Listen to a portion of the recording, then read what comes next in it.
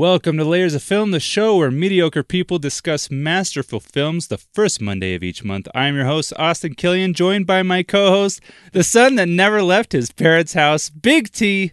What's new in your life? It's just, it's the movie, because she didn't leave. Anyway. Gotcha. It's supposed to be clever. I know that you left your parents' house. It was so clever. I was a little confused, but things are good. I am feeling mediocre, you know? That's the really way to go. Living up to that podcast title or subtitle or whatever it's called. So you're off the meds then? Is that what you're saying? Nah, you can be mediocre on meds. You know, your meds get you to mediocre. Good. I leave the country tomorrow for 10, 11 days. Oh, yeah, that's right. Yeah, that's why we're recording so early. Yeah. Yeah, that's true. Yeah. So luckily, by the time this airs, I'll be home, so nobody can break into my house. Too late. I already got tickets over to your house. I don't even know where you live, to be honest. I have no idea. Yeah, we'll keep it that way. Wow, you don't want me to ever visit? You're a jerk. It's top secret. I'll pick you up from the airport, put you a blindfold on you, drive you in circles, and then we'll... That's fine. Get here, you know? I'll take it. Are you excited for your trip? Yeah, I'm very excited. I'm ready to travel. Nice. Now, I wanted to talk about this or whatever, but it's podcast, and I feel like it would be fun because I talked about it on the podcast. You did something since we last spoke, like I did something since the time before that. What did you do? I got a tattoo. And what is it? I got a tattoo of a sprig of basil on like my tricep area. And do you want to explain why? Yeah, because so my wife and I have gotten really into gardening the past few months or so, and I've been wanting a tattoo for a while, and so I decided when we started our garden that I was going to get a tattoo of whatever plant we harvested first. So we have some basil that just keeps on basiling. Oh yeah.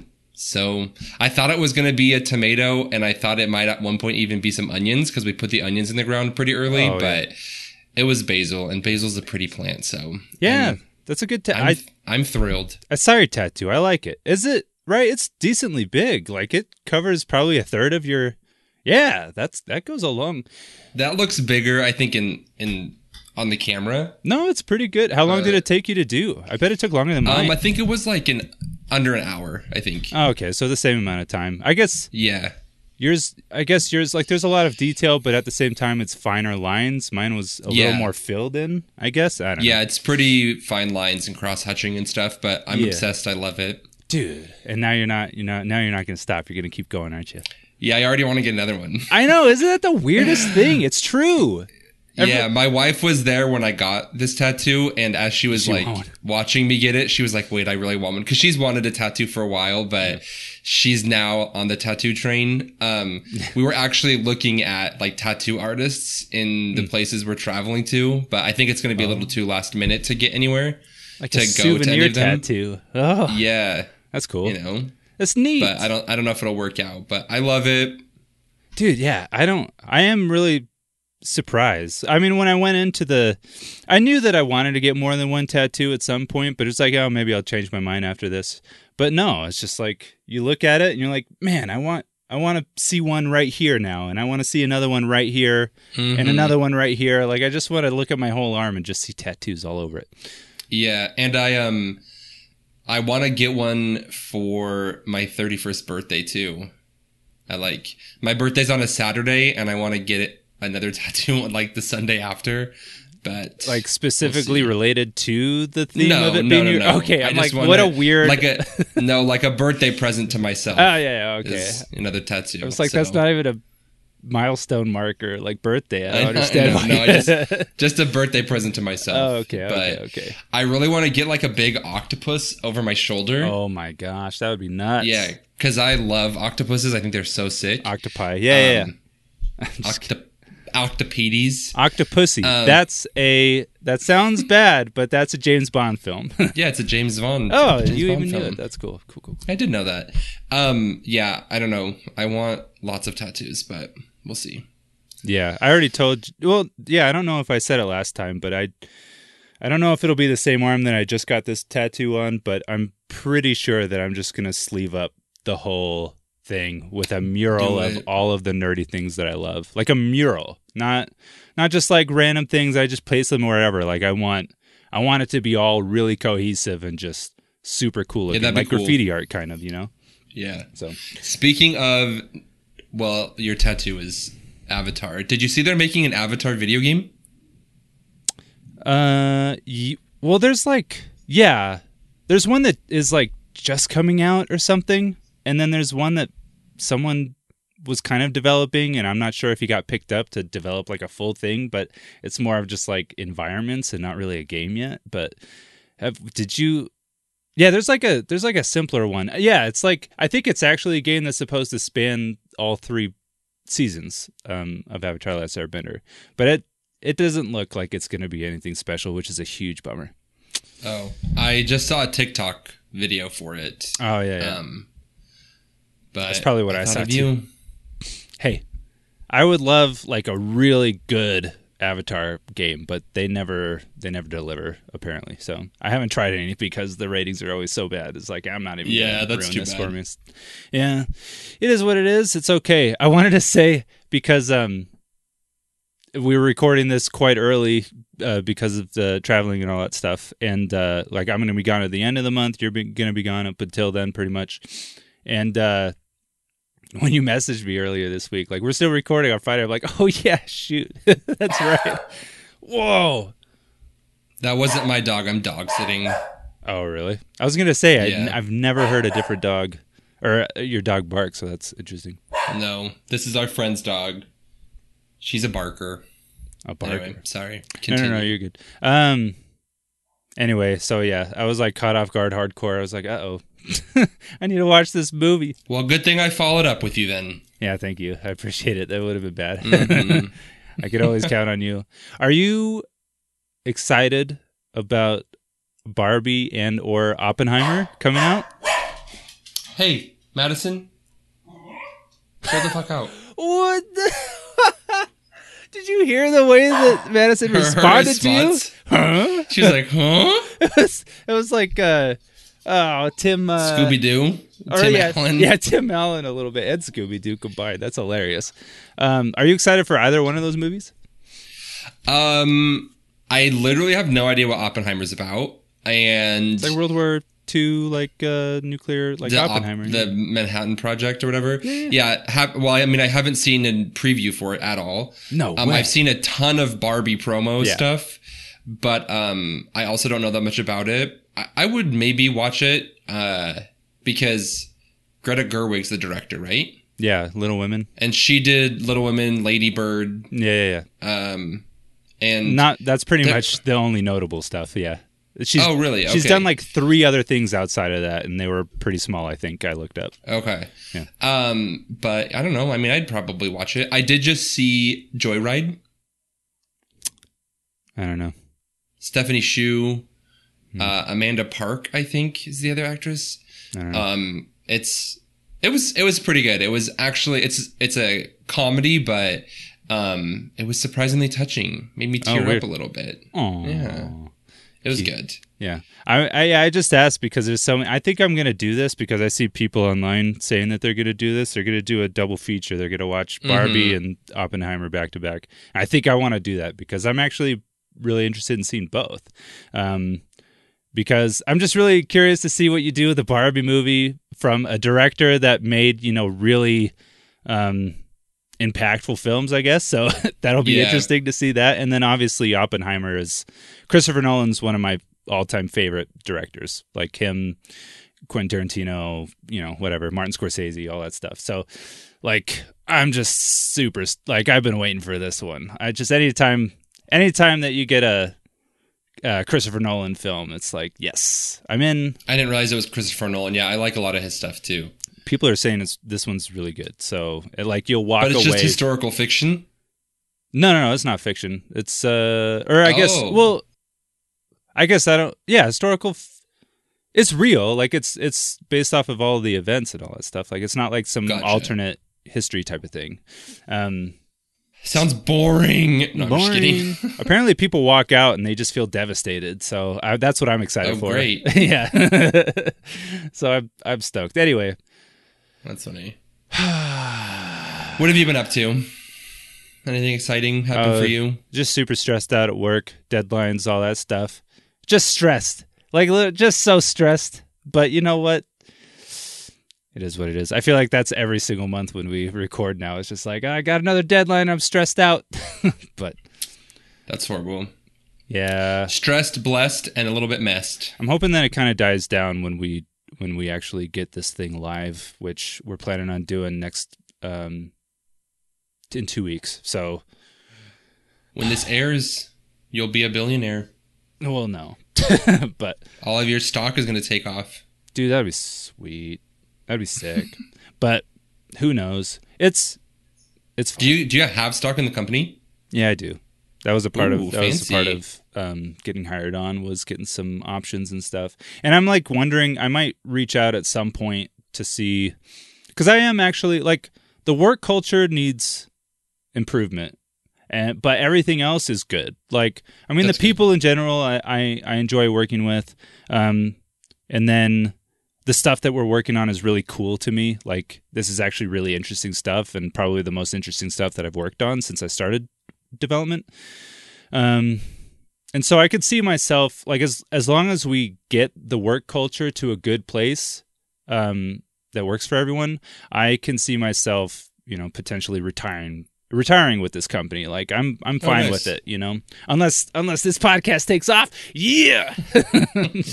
But we'll like and subscribe. We'll see. Anyway, so I was just been curious a little bit, like, of maybe I'll dedicate some of my monthly income or whatever, a percentage, and see if I can reinvest it in the company for more stock options or something. Because if I plan on being here for a long time, that might be worth it.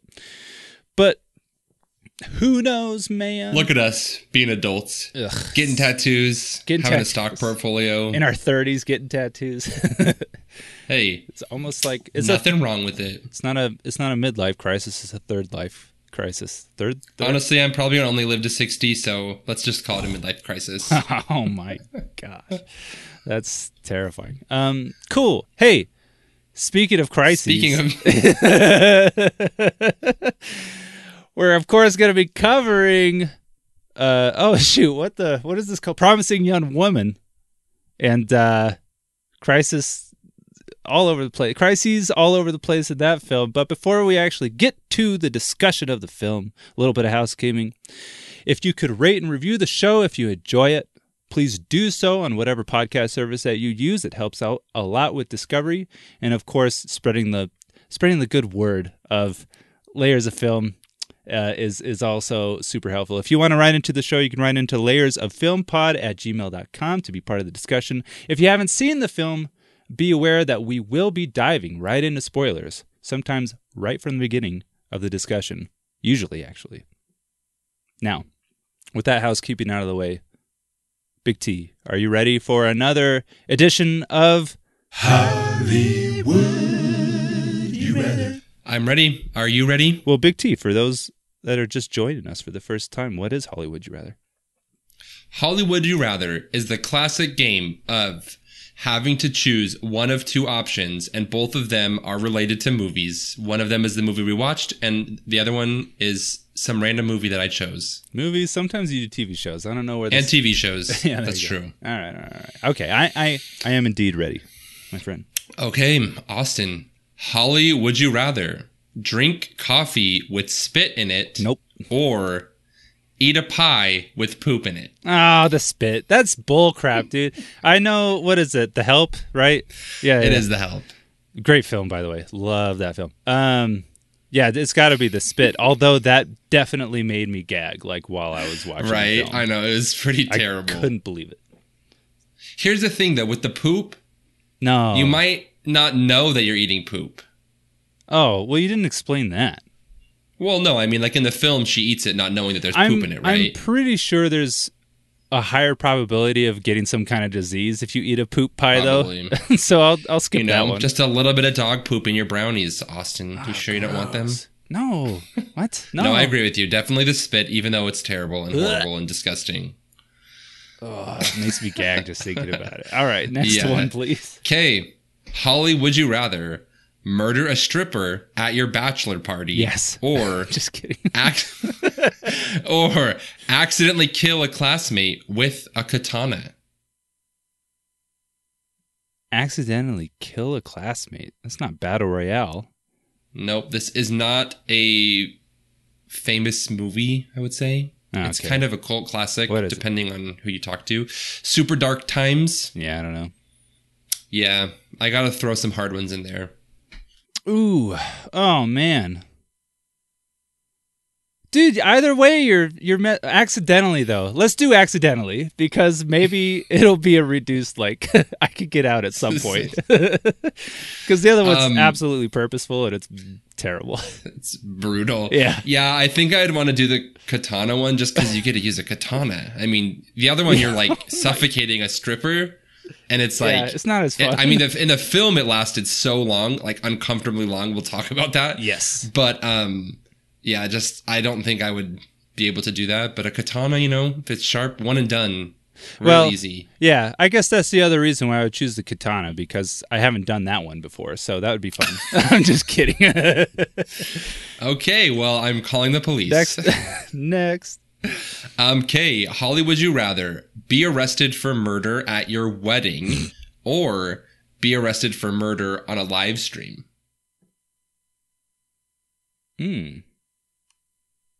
Should I know this? Is this a pretty well known? You should know this. Not because it's well known. What? Do you want me to give you another hint? Yeah, give me one more hint on that one. Okay, you're arrested for murder on a live stream after you get hit by a car. After you get hit by a car. Oh yeah. You used this same film like last month for. Well, you know what? Surprise. Why can I not think of the name though? I know exactly what you're talking about with. Oh Gotta no! keep you on your I know toes. this. Stop it! Don't Look at give me that. the name. I know it. We just covered it, or we just talked about it last week or last time. Look at that. That's why I did it, because you got to A stay simple sharp, favor. my Leave me friend. alone, okay? Jesus. Yeah. Okay. Probably after getting hit by the car, probably the live stream. Yeah. Yeah, 'Cause I that's feel the like thing the is, other like, one's at a way more wedding- devastating. Yeah. Yeah, it's like all your friends and family are there, and That's devastating. it's like at a pivotal moment in your life, whereas the live stream, it's like people will be able to, more people probably see it, but they're not like Yeah. physically present, Yeah. And I know that it's me and not the character from the film that we're talking about, but I know that she thrives in prison. So that just makes me feel good that I'll also maybe That's thrive. true. Yeah. There you go. Holly, would you rather? Dude, straight up, work has been so busy. While we're discussing things, I'll probably try to add in for our ending segments because I haven't done any of that. That's funny. I may or may not have done that the last one of the previous episodes. Yeah.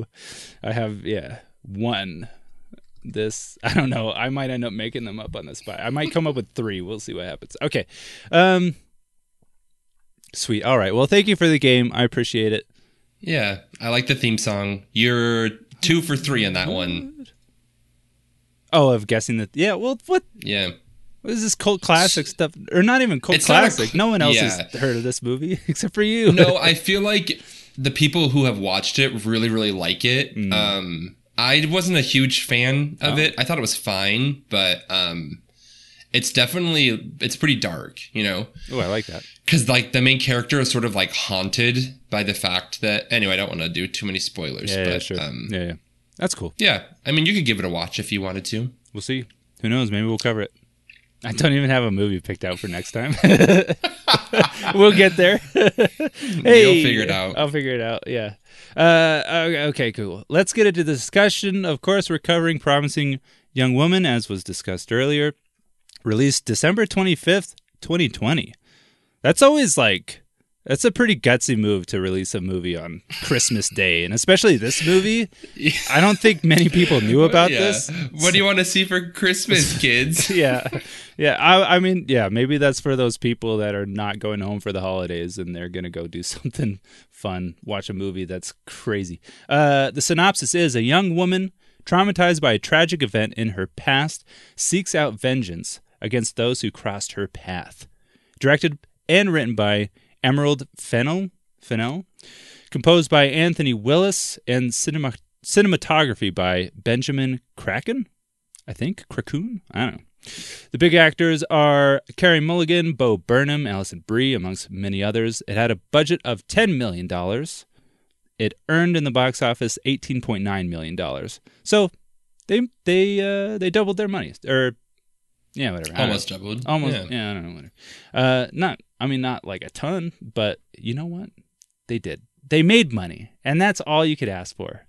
You could watch it on Freevee for free, or you could rent or buy it. Freevee, people know about that one. MGM Plus, not. So, Big T, I know you're just going to turn it around on me anyway because I haven't seen this film. Is this your second time watching it, though? It is. Okay, gotcha. I'm going to Uno reverse. What did you think of this movie, Austin? Yeah. So, I thought that I was going to hate it. Because... Really? Because, like, the first 5 minutes, and I know that this is totally your brand, but, like, like, from past films, for the past 2 years, dude, anytime there's a film where they really, like, they're on the nose, like, really on the nose with the dialogue or something, like, that usually bugs me and annoys me. And everything is so on the nose in the first 5 minutes, like, all of it. And I'm just like, oh my gosh, is it just going to be painfully obvious all the time when they're talking? Like that this guy's supposed to be a douche and this guy's supposed to be a douche and whatever. Mm-hmm. By the end of the film, Big T, this is a masterpiece, dude. This movie's a masterpiece. Yay. I'm so serious? glad to hear that. What is that? What is this? It's so good, right? How come no one's watched this film? How come only... I know. They made $18.9 million. What is this? Because they released on Christmas. Yeah, that was a mistake for sure. And I think Also, maybe the Spider-Man might have come up like that same year. The pandemic was also raging in 2020. Well, it probably would have been out of theaters by then because people didn't really start freaking out about that until like late February, March, I think. Like it was kind of No, known. because it started in 2020, right? The movie did. Oh, yeah. Okay, yeah. Sorry, not January. Yeah, so it's like this is a year after the pandemic had happened. That's true. That started. That's true. So yes, I wonder if it was like not many people were going to theaters and stuff. I don't know, but that's true. Yeah, because Tenet, that was Christopher Nolan's previous film, and he should have made a ton of money, but not as many people as should have, watched it as they should, Yeah. Whatever. My phrasing was terrible there. I'm tired again this time. But no. This no. I'll go ahead and say this right from the get-go. Really on the nose in a lot of different spots, especially the beginning, which I usually hate. And that was going to be one of my criticisms. And then about I was kind of stewing on the film for 10 or 15, 20 minutes, just walking around and whatever, and thinking about it. After you finished it? Yeah. After finishing it. And 20 minutes afterwards, I was just like, actually, for this is the exception. This film, to me, is the exception. That actually works out beautifully. Because I 100% agree. Because, again, I hate it pretty much in any other film, but because this movie, for the overwhelming majority of the film, it's through the eyes of Cassandra, Cassie, whatever, I don't know. I don't know all the different nicknames, but Daisy, potentially, I don't even know. She called herself Daisy. Candy. Candy, yeah. And you're seeing it through her eyes, and in every instance that she's, flipping the script on someone, maybe not, we'll talk about that. The murder, I don't even know if she murdered anyone. I have no idea. Anyway, she's bashing these people over the head with, what happened and making sure that there's no confusing what she's talking about so that they will finally admit their wrongdoing, right? Mm-hmm. And so with something like this where, you know, a huge theme of it is that women never get a pass and no one's there for women. No one's there to save women or help women or believe women or whatever. Like that's to me, that's like a huge part of the, you know, or one of the themes that this is trying to bash you over the head with. Like that's like, because they're so on the nose and making it so painfully obvious that these guys are douchebags and that even the nicest ones are still terrible, like deep down. It's the way that she would see it, because that's the way it is to her. No one is good. Not a single person pretty much is good. She just immediately believes that they're terrible, and she's bashing them over the head with their wrongdoing. And this movie, in turn, like her character, is bashing us over the head with all of these people's like stupidity, their douchebaggery, whatever, you know? Mm-hmm. And so it's just like, it fits really well, and that actually serves the movie, which is really interesting to me. I didn't expect that happening, that my mind would be like, no, that's actually awesome. Anyway, I'll let you go now. Yeah, you know, I suggested this movie to watch it, knowing that I really liked it the first time that I watched it, but also knowing that usually when I go back and watch a movie for a second or third time, I'm like, oh, that wasn't as good as the first time I watched it. Like A Simple Favor is a really good example. We watched it and I was like, you know what? It's not as good as I remember it being. Right. So I kind of went into this thinking like, I wonder if it's not going to be as good as I remember. But I got to the end of it and I was like, God damn, this movie's so good. It's so good. Like, I just feel like the dialogue is definitely on the nose at parts, but it's so crisp to me, the dialogue. Like, every single thing that is said and the way it's said has like purpose and has meaning. And I really, really like movies or books or stories that have a main plot that you're kind of following along with, but then also they're like setting up this plot underneath that isn't really clear. You don't really know what they're doing, but you can feel the tension there. And then at the very end, it kind of like emerges. So I really, really like when, you know, artists, whether they're writers or story, like screenwriters or whatever, do create stories that you think it's one thing, and then when you get to the end of it, it's like a completely different thing. So there's so many things I want to say about this, but yeah, I loved it. It's honestly probably one of my top like 5 favorite movies, I think. Yeah. I mean, just kind of to reiterate what I was saying a second ago, it's just like, I don't, like, in my head, like, I guess, yeah, to really elaborate, like, in the first 5 minutes, those douchebag guys are around the bar. They're saying the douchiest things I've ever heard in my life. I don't think I've ever actually heard anyone speak like that, ever. I've never witnessed it. I've never talked like that. I don't understand it. I can't understand how anyone would be like that. I'm sure there's people that exist out there. I would never associate with anyone that douchey. So there's that. But it is, I don't think that in reality they were talking like that. I think that, personally, I just feel like we really are seeing the movie through her eyes, through Cass's eyes. Yeah. And so that's how it's coming out to us, because it's her filter that's, you know, like their words are passing through her filter, and then we get it, and they're speaking way douchier than they actually are.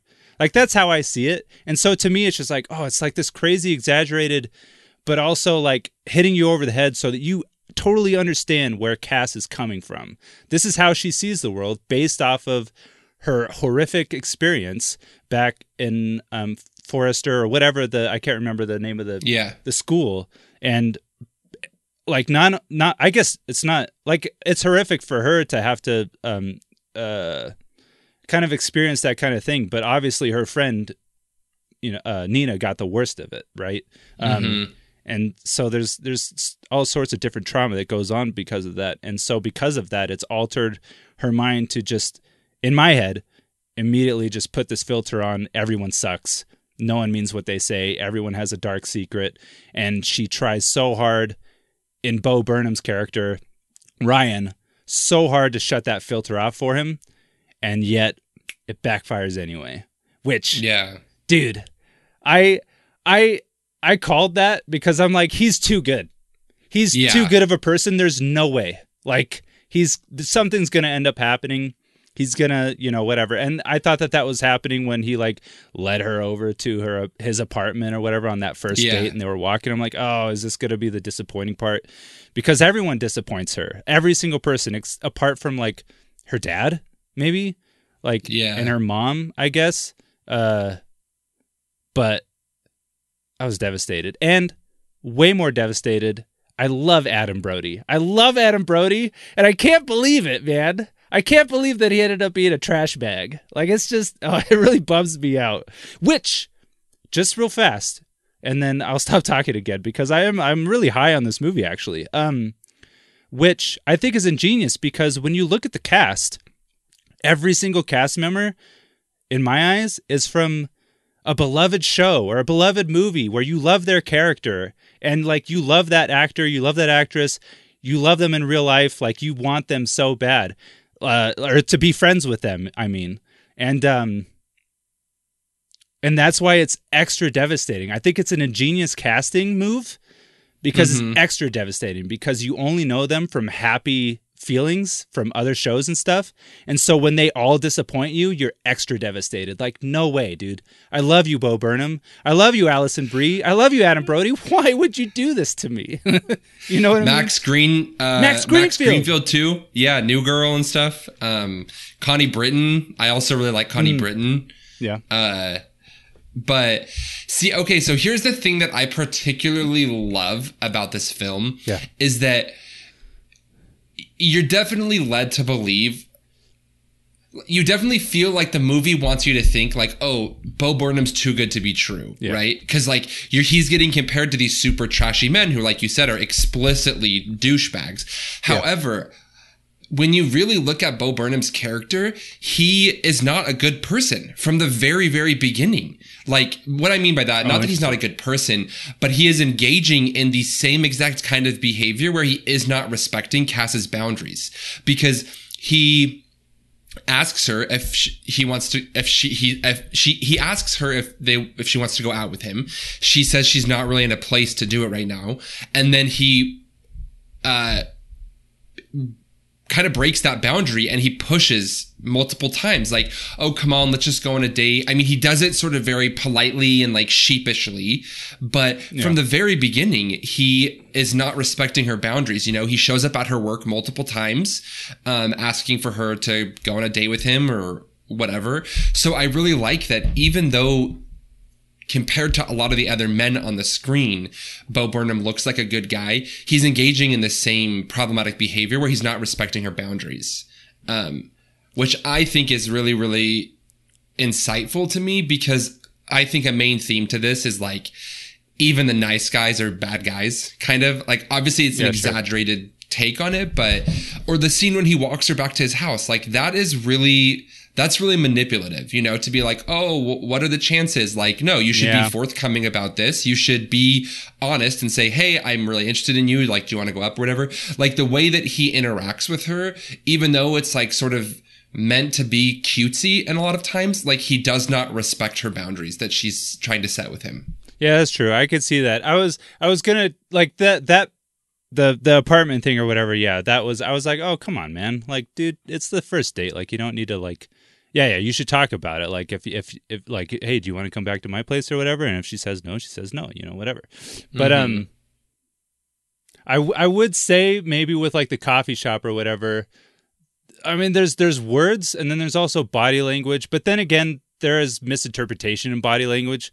There was nothing, I'm not an expert or anything, but in my head, there wasn't, maybe I'm a terrible person. I don't know. Maybe I'm learning that I'm a terrible person, but there wasn't super anything like, or anything, like her body language, even though she was maybe saying one thing, the rule is kind of set from the beginning that she is very sarcastic. And so I feel like that leaves room for interpretation on his part where it's like, she's smiling a lot. but she's really sarcastic. I don't know if she really is like telling me to, go away or not. I'm very confused. Maybe I'll try again another day and see if maybe I'm just misinterpreting, or we'll confirm and see. Who knows? But at the same time, he does do everything like repeatedly. Yeah, he violates the boundaries that she set. And this is the thing too, is like, this is what I really, really like about the really overt douchebaggery is like, everyone watching is like, okay, yeah, those guys are clearly douchebags, right? Yeah. But then you get these insights into Bo Burnham's character, into Ryan, where it gets a lot murkier. It's way grayer. Like, okay, is she sending mixed signals? Like, is she interested in this? Like, people can ask that, Yeah, but then right. you're engaging in the same kind of rationale that people in the film were experiencing when you learned that Nina was sexually assaulted, right? They're Right. like, oh, well, she was drunk. Was she asking for it? Do we like know what's going on? Like, I really like that this film makes you kind of puts yourself in that position where you're like, oh, well, yeah, maybe she is sending mixed signals or whatever. But like, I just really appreciate that the way Bo Burnham, or the way that Ryan is violating her boundaries, is obviously a lot less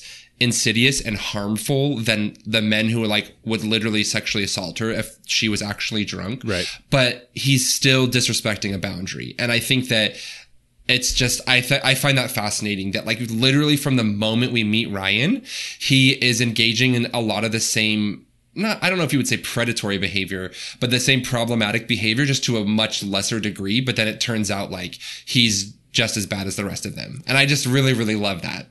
Yeah. Right. Yeah, for sure. So like, I can't remember exactly what part that this happens, but kind of going along with what you're saying, there was a word that was said like once in the film, maybe someone said assume or assumption or whatever. I can't remember exactly, like, oh, that's an interesting assumption or something.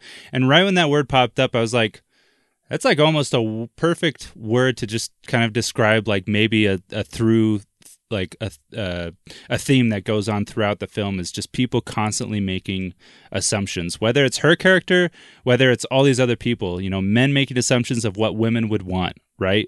Which obviously leads to like these terrible, sexual, Sexual assault. Assault. Issues. Yeah. There you go. I'm like, I Yeah. can't think of the word. And then Cassandra makes the assumption that Bo is going to take advantage of her. Now, who knows? Maybe he would have. But like she's like, she got like really in her head, or like she got really upset or whatever when they ended up back at his apartment. Manipulative on his part, but didn't necessarily mean that he was absolutely going to go through with some terrible thing where he's going to make her drunk and then, violate her and all that stuff. And so she makes that assumption. Maybe not a great example, I don't know. But then she also makes the assumption that all guys want the same thing. Maybe not all guys, I don't know, but that's her filter, right? And then, what is it? Oh, yeah, and then the dean at some point is just like, we get accusations like this all the time. We have to assume they're all fake or something like that. I can't remember. So it's just like, I feel like that's, like if there's anything that you could pull away from this film, I feel like the word assumption is pretty strong in here, because all of these terrible things, like, oh, I'm assuming she's always blackout drunk, so she kind of got what was coming to her. Like, it's just, it's all messed up, and like that word, yeah, it could be really damaging. I agree that the idea of making assumptions is really strong throughout this film. I would push back, though, that I don't know that Cass is necessarily doing that. I think that Cass has expectations, or she has an idea of where she thinks things will go. But to me, she never really assumes it. She always puts people to the test. I mean, that's the entire point of her notebook and her, like, experiment, kind of, is she wants to see, like, are these people actually going to sexually assault me, even though I'm telling them I need a cab, I need to go home? Or with Ryan, I think she knows, like, okay, this is probably going to lead to some sort of thing or whatever, but she gives him the chance. She's like, no, let's go up. And then he's like, no, I don't want to. And she then leaves because he told her, I'm not comfortable with you coming up if you're not comfortable coming up, And then with Alison Brie's character and Connie Britton, I can't even remember the characters' names, but the dean and the friend Madeline or Madison, she doesn't assume anything, right? She goes in there thinking you know what, I think I know how this is going to play out, but then she lets it play out, and she, you know, Alison Brie sort of proves to have the same thought process as she did, you know, whenever Nina was assaulted, and same with the principal. The only time I actually think we see her assuming is when she's with the lawyer and she's like, you probably don't remember her, or you probably did this or whatever. And the lawyer actually bucks those assumptions and is like, I know exactly who you're talking about because it keeps me up at night, you know? Yeah. I would say that the assumption, like, she still makes quite a few assumptions, but they're usually based in actual true logic. Whereas, like, yeah, I guess they're correct, right? yeah, they're correct assumptions. And like, she's basing it off of things that make sense. Whereas, like, a guy who has this woman that can't stand up is assuming, oh, she doesn't want to leave because she's not standing up, when it's like, well, she's blackout, like, she's drunk, dude. Like, she can't stand up because she can't physically do it, pretty much. If she could, she would, probably. You know what I mean? So that's like, she just has different kinds of assumptions. Another small example is like, my parents got me a suitcase. I'm assuming they want me to leave. You know what I mean? There's a logic to it, but it's an assumption, you know, anyway, right? But yeah, I agree with you though. Like, there's a difference between the types of assumptions, at least, like, that are being made. One, her is always based off of like kind of facts and experiences that she's actually had that make sense. There's logic behind it. All these other guys, they just want what they want, and so, or they don't want to be. They don't want to acknowledge the wrongdoing that they've done, so they're gonna assume that you are the person that messed up. You know what I mean? Yeah. So. It's very interesting. Oh, dude. Hey, real quick, because I just have to get this out there. It's terrible because Max Greenfield's character, garbage bag, but for some reason I just absolutely love that they decided, hey, you should play this character like he's in a sitcom, like a slapstick comedy. You know what I mean? Like, everyone else is pretty serious and like you know what, like, grounded, and he's like, the only. He's like. Yeah, a douchebag version of Schmidt. Yeah, like the hand is hanging out, and he's like, ugh, and he like kicks it back into, you know what I mean? It's the weirdest stuff. I love that they just played him up to be this super comedic character that makes you know, it's Schmidt. It's like, oh, she's actually dead. Like, what the? Yeah, he's Schmidt, but like in a dark comedy. Yeah. It's so funny. I love this scene at the very end when he's like looking at the police kind of over his shoulder, and then he just runs away. Oh yeah, that's right. Yeah. That's dude. It's so very comedic, so good. Love it. Yeah. There are some really funny moments in this movie for sure. What do you have, like, a couple of favorites at all? I feel like I have some quotes. I mean, I love, for so many different reasons, I love the beginning shots of this movie, of all of the close-up crotch shots of the men dancing, and they're all wearing like khakis. They're in like business clothes, like business attire, you know. It's not even like explicitly like sexy clothes. It's just like business attire or whatever. But I love that because it just inverts a lot of the club scenes that we see in a lot of male gazy similar movies. Like, there are so many club scenes where you see the strippers or the dancers or the women, or, you know, even the patrons, like, you're getting these like really close-up shots of their boobs and their butts and their short skirts or whatever. But then we get the inverse of that right at the beginning, and I think it sets such a great tone that, like, this movie is all about inverting sort of the patriarchal structure of society, because throughout this movie we see Cass always pushing back against like patriarchy and sexism. You know, that scene when that guy is yelling at her from the car and she takes the golf club, like, all of a sudden she's being the aggressor in this situation. Like, she's being the aggressive one. And I think that the beginning shot, it's really funny because you're like, I don't want to see this. Like, this is really awkward. But like, I just think it also just sets the tone for the movie so well. I feel like I must have missed that or something. I was probably like typing in some stuff or whatever. I don't even know, because I am blanking on that. Just a little bit. I did think it was interesting though. You reminded me of that scene when it is like the bachelor party, and she's like gonna get ready to strip or whatever. You know, she's getting ready to entertain them and whatever she's gonna do. And pouring drinks and all that stuff. The slow motion, the shots were very interesting. Like I can't remember the music that was playing, but I also felt like the music that was going on. There was Toxic. I don't know if it was still going on, but like that rendition of Toxic was really interesting. I liked it. Yeah, the cover of it. Yeah, it was cool. But it was just interesting to me to see all these men lined up on their knees, eyes closed, mouths wide open, and I just thought that was actually a really interesting way to kind of show the message of, like, I don't think that women would be able to feel that comfortable doing that. A line of women doing that, you know what I mean? Because I feel like it's hitting you over the head throughout the movie that, like, women have to be very careful because no one's looking out for them. And then you have, like, this line of men that's like, they don't care. Like, they don't have to deal with anything, really. Their worst nightmare is getting accused of something, not actually having it happen to them. Yeah. And so, like, they're totally willing to let their guard down, even though there's this person who's just right there, could do anything, could smash a bottle over their head. It doesn't matter. They don't have to worry about it because even if they get blackout drunk, they're not going to be the ones that have a videotape of someone, you know, having sex with them while they're too drunk to understand what's happening. So yeah, I just thought that was really cool. Yeah, I'm glad that they sort of have that dialogue of like, this is every man's worst nightmare to be accused of something like this. And she's like, what do you think every woman's nightmare is like? But you see that where the men are able to interact with, I mean, a stranger. She comes as a supposed stripper, but they haven't verified her identity. They don't know who she is. Right. And they're just so able to like not be afraid because they live in a male dominated world where like they don't have to be afraid of stuff like that all the time. Dude, you know what I just thought of as well? Cause, when things kind of go, wrong for her, when she decides to turn down, Ryan and then goes out and then Ryan runs into her at the bar or at the club or whatever it is.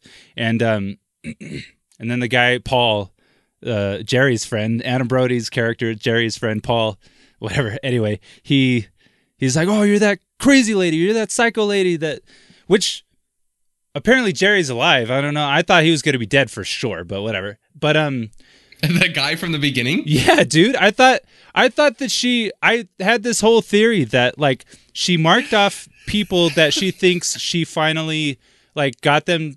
She took care of it. Like they're either never going to do anything bad again or they might be dead. And then she would only write their names down if she killed them. I thought that they established that rule right at the beginning because she marked some people without writing names. Yeah. I'm like, oh, because she walks away from Jerry's place like kind of bloody. So I'm like, oh, like she just killed him. It's not bloody though. It's a jelly donut. Did you not see that? She's eating a jelly donut. And I love that scene because it pans. It's supposed to make you think it's blood because it's panning up from her legs and you see all this red stuff and then it's dripping down her arm. But then it pans up to her face and she's eating a jelly donut. Jelly donut? I thought it was just a muffin. I wasn't paying attention. No, which I think is so funny because I mean, talking about assumptions, right? Like that does sort of lead you into this. You think she's going to be some sort of like femme fatale who kills all these people, but she's really just doing like an experiment to see how horrible men really are. Yeah. I don't remember what I was. Yeah. Paul.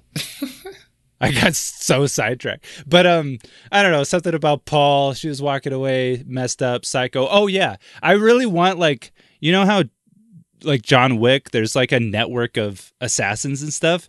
She kind of alludes that there's tons of us out here. There's a lady that has scissors. I don't know if she was just messing with the guy, but now I kind of want like this side like side movie or whatever where it's like this network of like women just messing these guys up.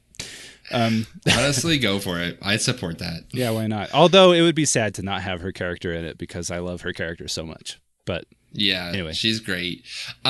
Speaking of other like funny moments that you asked about, I love the dinner scene. Oh yeah, with Bo and yeah, it's just so awkward. Like it's so good. What is he? Also very. He's like, the sauce is really good. He says it again. It's really realistic because he keeps to being like, oh, this sauce is so good. And it's like, okay, you said that like 3 times. It's so funny. And you can see, I don't know, I wonder if Carrie was, if she broke or if, because she laughs like in the side or whatever, because he did say it again, like, because he doesn't know what else to say. Yeah. It's pretty funny. That is a good moment. I agree. Yeah. But then it goes into like kind of a sweet moment with her dad. She's like, I can't remember exactly what he said. I should have written it down, but just saying something like I've missed you. Like we missed Nina. She was a huge, like she was like a daughter to us or whatever. Like, and I really missed you. So it's like, aw. Yeah.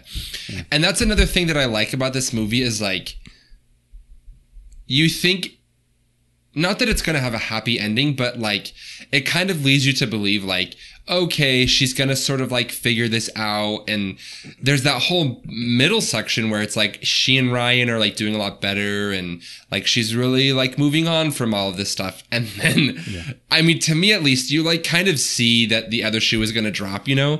But when I first watched this, I did not expect that ending to be that ending, When she I died? did not expect her to go and try to kill some. I mean, we don't know if she was trying to actually kill Al. She's just gonna write the name, I think. Write Nina's name. But then like she kills him, and then you're like, or he kills her, and you're like, wait, what the hell? And then it's like, it kind of has like this lengthy part afterwards where you're like, wait, what's gonna happen next? And then finally like the police come and arrest the guy or whatever. But I just kind of like this movie that you kind of have like an inkling for where you think it's going to go. But at least for me, the first time I watched it, that's not how I thought it would have ended. No. I was totally in shock. I'm like, she's dying and she's not getting out. And it's ingenious to me that they made it drag on for so long because two reasons.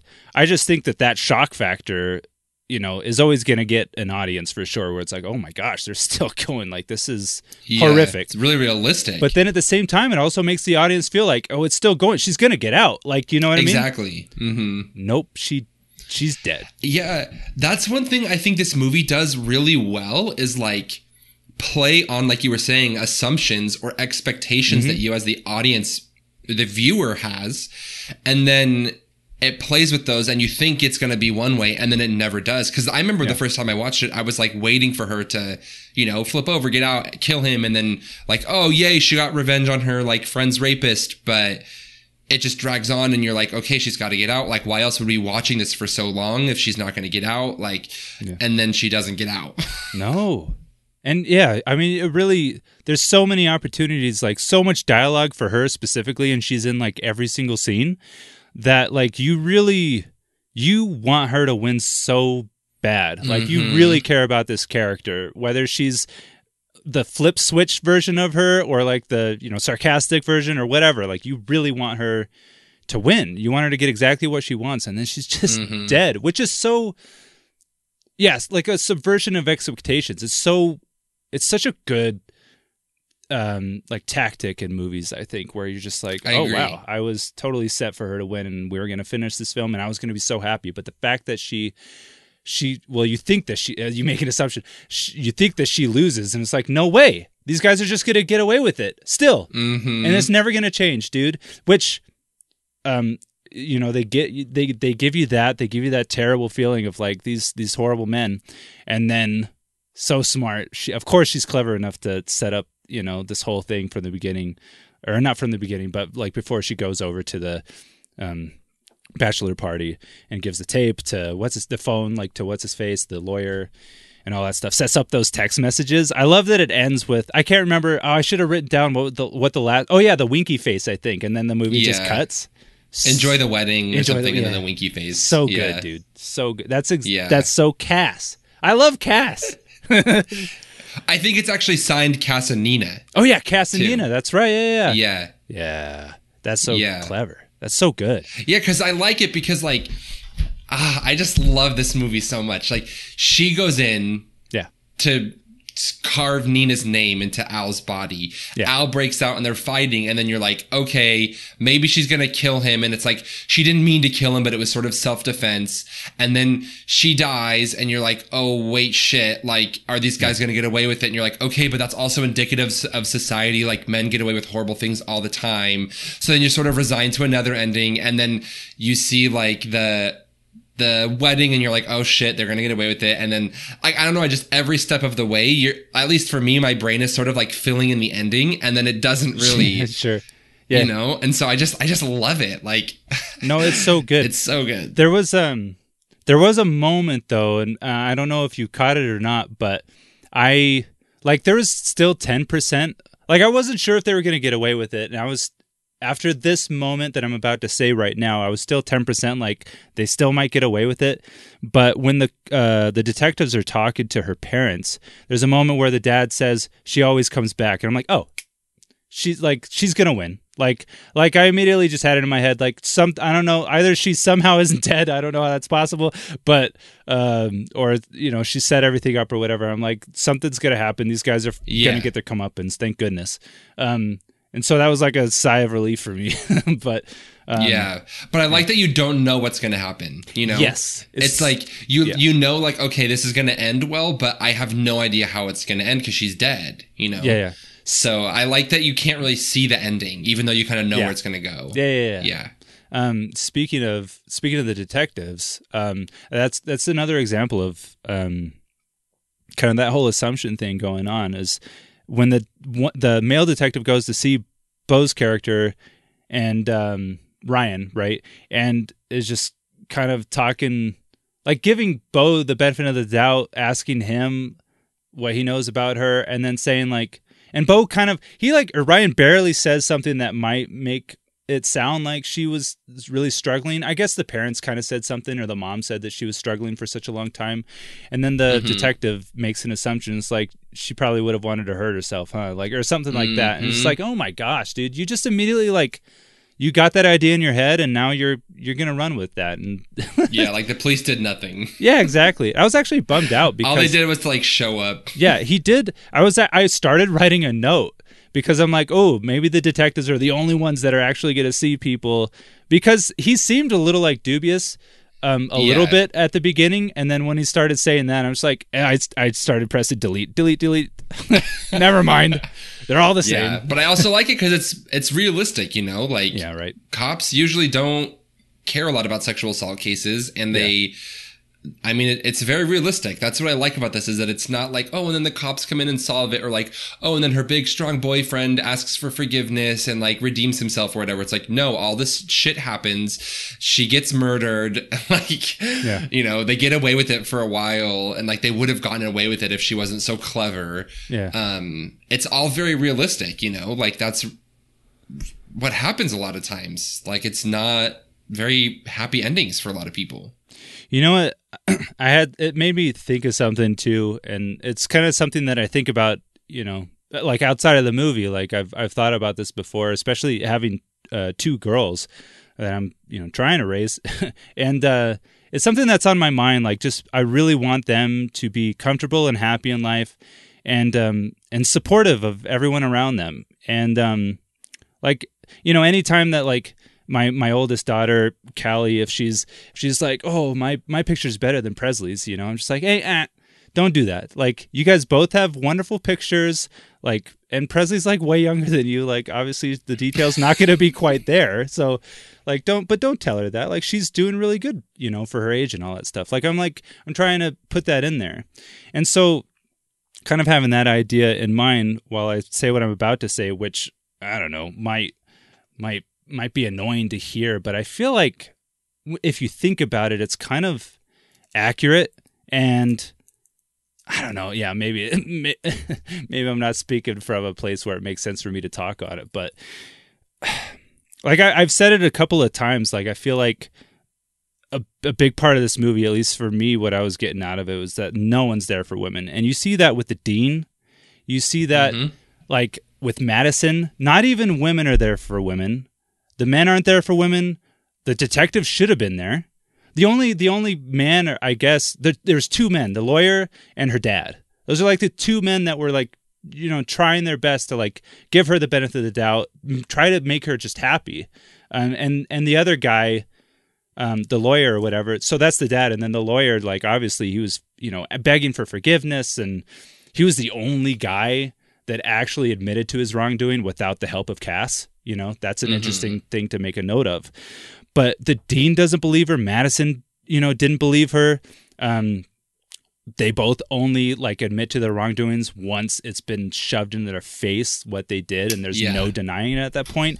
But also a small thing that you could miss if you're not paying attention, which I almost missed, is when the dean is like getting hysterical or whatever, about her daughter potentially being in major danger, which is totally understandable. The receptionist outside is smiling. She's happy that she's upset. And obviously they must have like a, some kind of like they're, they butt heads or whatever. Like that's kind of a subtle little thing to tell you their kind of work relationship. But like even that small thing, it just shows me like even the women aren't there for women. And, but on the flip side, and this is where it might trigger some people, at least I really think that it's heavily implied or whatever. Men are always there for men.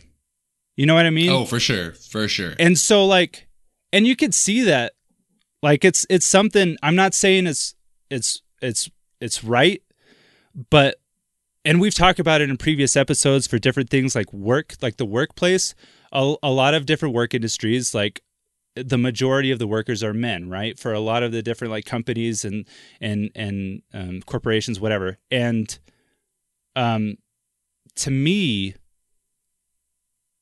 part of that, I'm not saying all of it, part of it is because men are always there for men and they will always build each other up. Sure.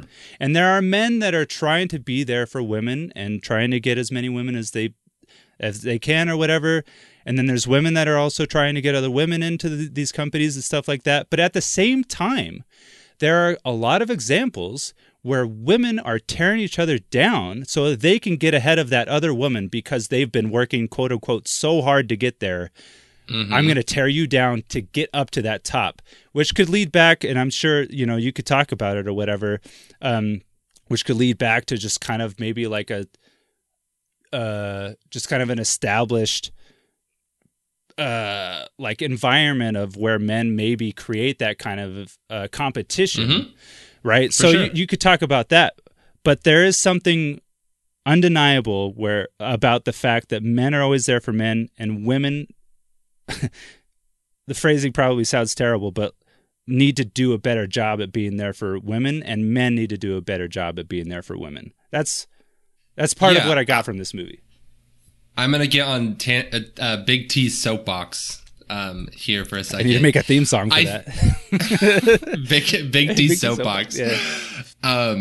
But I think what you're hitting on is patriarchy, where sure. Men have created this system where if women try to support other women, both of the women are harmed by it. And if men try to support women, the man and the woman are harmed by it. And men benefit from covering the backs of other men. So I think that particularly for the women, we see this with Alison Brie's character, where when Cass confronts her, Alison Brie specifically says, I don't make the rules, which is true. She doesn't make the rules, and you can tell that she's coming from a place of, I don't know if I would say fear, but she's coming from a place of less power, where she's acknowledging like, I am not the person that holds any power here. And I'm just going to get dragged down in this mess if I try to stand with Nina or do whatever, Yeah, sure. Whereas with the men, when Joe finds out that Al killed the stripper, before Al even tells Joe the story, Joe is like, this isn't your fault. It was an accident. Like, we're going to take care of this, And so I think that like there are definitely moments when women are pulling the ladder up behind them, or women don't support other women. But the reason that so frequently happens is because of patriarchal structures. Like, I think that, men have created a society where those women supporting women is harmful or punished in some way for both of those women. So women often are not supporting other women out of fear, whereas men are supporting other men out of this like perverted sense of loyalty, or, like the good old boys club. And so I think that it's really important always, to like acknowledge the systems of power and oppression in play. But I just really like that Alison Brie's character mentions that. She's like, I don't make the rules, which is true. She doesn't make the rules, she's playing in a man's world. And what's interesting about Madison, Alison Brie's character, is even when she, kind of comes around, I guess, and provides that phone so that she can have her proof to finally get Al, and whoever was involved, Ryan included. Even then, like you would imagine that maybe that would create some kind of bond that they're working together. But even then, even though she's helping her, which is good, she still tells her to never contact her again. And it's just like, I don't know. For some reason, it's just interesting to me that like there's a hatred of like, why would you make me do something for you? Or like, why would you make me like have to stand up to someone? And it's so odd to me. Like, that was just odd to me. I'm just like, why are you so upset with her? It's like, just, I think it's realistic though. Yeah, I guess. You know, because she's afraid of punishment. She's afraid of her name getting dragged into all of this. Like, she has been bred into her because of, you know, patriarchy, that she is going to be punished if she takes a certain action. Yeah. Whereas men are afraid that they're going to be punished because of the actions they've taken. You know, like, she knows that. I mean, she saw how Nina's name got dragged through the mud.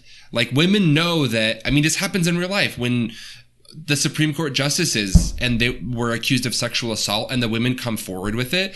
The women are dragged through the mud. They're told, you know, it's blamed on them, or they were drinking too much, or they were, you know, they're slut shamed or whatever. Like, women know how reactive and how harmful the patriarchy is. So of course, Alison Brie's character wants to protect herself. Like, she wants to help, but she doesn't want to get involved and put herself in the crosshairs because she knows that it's an uphill battle from there. Well, so I think it's understandable. And then on top of that, I think, like, there's that, and then there's also, she doesn't want to keep reliving this terrible thing that she witnessed, or, you know. There's a lot of PTSD and trauma there. Yeah, for sure. And especially, like, there's a lot of guilt, too, right? So she doesn't want to have to feel that way, which is a selfish thing. It's natural. It's normal. Of course, you don't want to feel guilty all the time. But, I don't know. It was just interesting. Yeah. One thing that I think is so fascinating about this movie, and I think the more you watch it, the more you kind of catch on to this theme, is how even the douchebaggiest of characters acknowledge the oppression that women face. Like that second guy that we see Cass sort of like luring in, he's even like, why do women wear makeup? Like, you shouldn't have to do that or whatever. Like, it's so messed up that society makes you do that. Like, or even the first guy, Jerry, that tries to sexually assault her, he's like defending his co-worker and being like, oh yeah, we shouldn't be in places where she can't be because it's not fair for her business. And I think that we see throughout the film that a lot of these characters who were made to see them as horrible people will acknowledge how the system is unfair and will acknowledge how problematic the system is, but then they never take accountability for their own individual actions. Like, you see a lot of people sort of wash their hands of it and be like, well, I can't do anything about this in, you know, Alison Brie's case. But then you see other people who don't even realize their own individual actions are so harmful. And that's one thing I think that's really, really important to take away from this film is, like, you can acknowledge that a system is unjust, but if you aren't proactively taking steps to make sure you're not complicit in that injustice, then you're part of the problem. And we see that with, like, the dean, for example. You know, she's like talking about how, like, unfair everything is or whatever, but then she's like, well, we just have to assume that, like, the men are innocent. It's like, that's not what we're talking about here. We're talking about someone who had credible proof of being sexually assaulted and you just brushed it under the rug. Like, that is an individual action that you took that caused direct harm to someone. Yeah, it's so... what's annoying about that scene in particular is the fact that, and a lot of the scenes that, like, no one remembered her name, Nina's name. Yeah. Which is really frustrating. But at the same time, like, I guess maybe the dean didn't. There's a potential that she didn't know what ended up happening with Nina. Obviously, she died. I don't know if they said that she killed herself, or I'm assuming she did. I would imagine. Yeah, that I think it was herself. Suicide. Yeah. But like, I'm not going to ruin what she says. Like, I'm not going to ruin a guy's life just because of an accusation. It's like, well, he ruined this one chick's life, and then she killed herself, and the life is completely gone now. And so that's better. That's the better alternative. than really following through and making sure that this guy is caught if it is true. Yeah. Yeah. The men are always assumed to be, you know, free of blame, and then the women are always assumed like, oh, it's her fault. You know, she was drinking too much. Her skirt was too short. She, you know, sleeps around with a lot of people. Like, so you definitely see this like juxtaposition between how women are sort of assumed to be at fault and men are assumed to not be at fault. Yeah. And it's really harmful. We see it in this. It's really harmful. I'm going to say something that's completely off topic of what we were just talking about. Not off topic, but it has to do with the movie. But when she deletes her like friend finder app, I just made a little note. Like, I really wish that all social media, you could find the delete account button that easy. Okay, I thought the same exact thing. I was like, the most unrealistic thing about this movie was how easy it was for her to delete her social media profile. Yeah, like you have to go through so many hoops, and by the time you finally find the button, you'd press the button, but then you still have to like confirm it on your email or something. It's like, oh my gosh, dude! And you then have to wait 24 hours, and she could just delete it in the menu. Oh, so good. Yeah, I wish that app was real.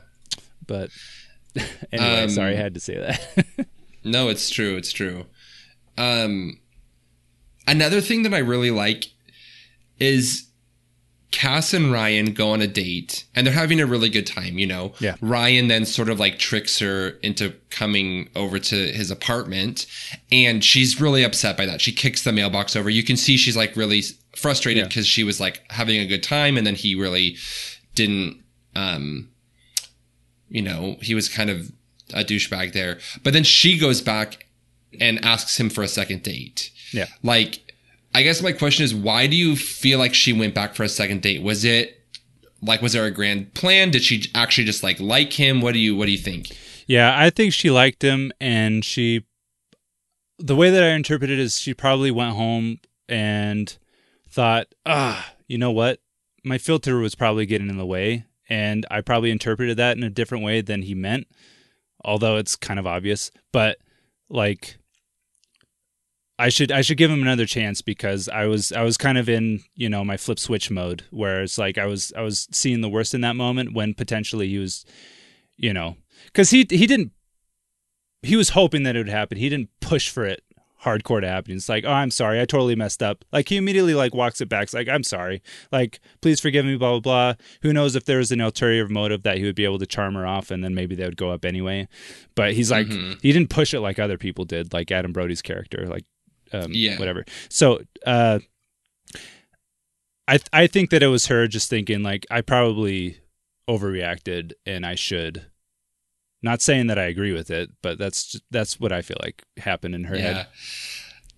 Yeah, I'm so hesitant to like agree wholly with that because she didn't overreact. Her reaction was spot on. He was a bad guy. Yeah, you know. I'm saying like, she thought that she overreacted.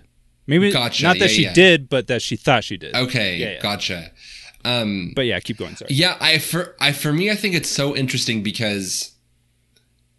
And sort of like a thing in society as well is like he sort of tricks her into coming over to his apartment. Yeah. She says no. And then he respects that, right? He's like, I don't want you to come up if you're not comfortable.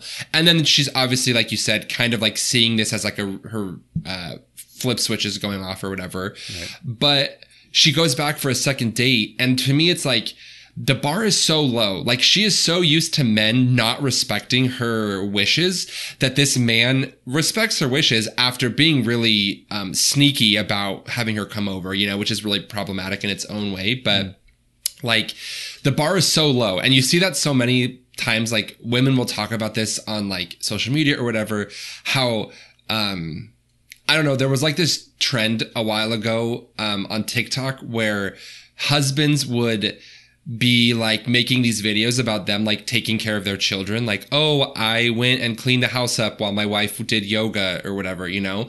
And then all of the comments would be like, oh my god, you're such a good husband, like you love your wife so much, like look at you taking care of the kids. And then people would respond and be like, he's literally just fucking being a dad. Like, he's not doing anything special here. Like, he's doing things that his wife does on a daily basis, but the bar is so low for men that, like, he's praised as being this excellent husband when he's, like, literally just being a father. Yeah, you know? yeah, right. And I just feel like that interaction there to me is really playing off of that idea that, like, the bar is so low for men. Like, it is on the floor. And so when you have a man who, like, pushes your boundaries, but then, like, apologizes that he pushes your boundaries, like, that's seen as a green flag, you know, when in reality, like, that shouldn't be seen as a green flag because he didn't respect your boundaries. He tried to trick you into something, you know? So, Yeah. I mean, maybe I'm just reading into it too much, but I really like that we see that sort of play out there. Yeah, it's like it's just kind of like a relativity thing. It's just like, or I don't know, like relatively, he's way better than all the other guys, and so probably in her head, it's just like he's a really good guy. Like he didn't actually really do the same things that all these other guys do. I will give him another shot, and it's probably all in my head, you know. Yeah, but it's very relative, right? Because in reality, like, he's not a good person, like, right, and you'd see how terrible of a person he is later on, right? Not as bad as Al, but still really bad.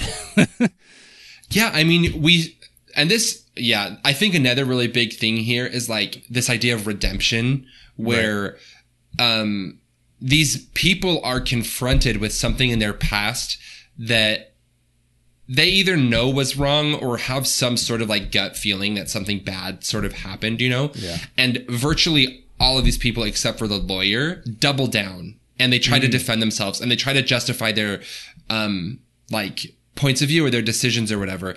Like, the moment that, Cass shows Ryan the video of the sexual assault, Ryan is concerned about himself. He's like, who are you going to tell? I can't believe that. I'm a different person. You have to forgive me. But he doesn't really mourn for Nina. He doesn't really reflect on how problematic his own behavior was. He's immediately in self-preservation mode, which is understandable because humans, you know, seek self-preservation.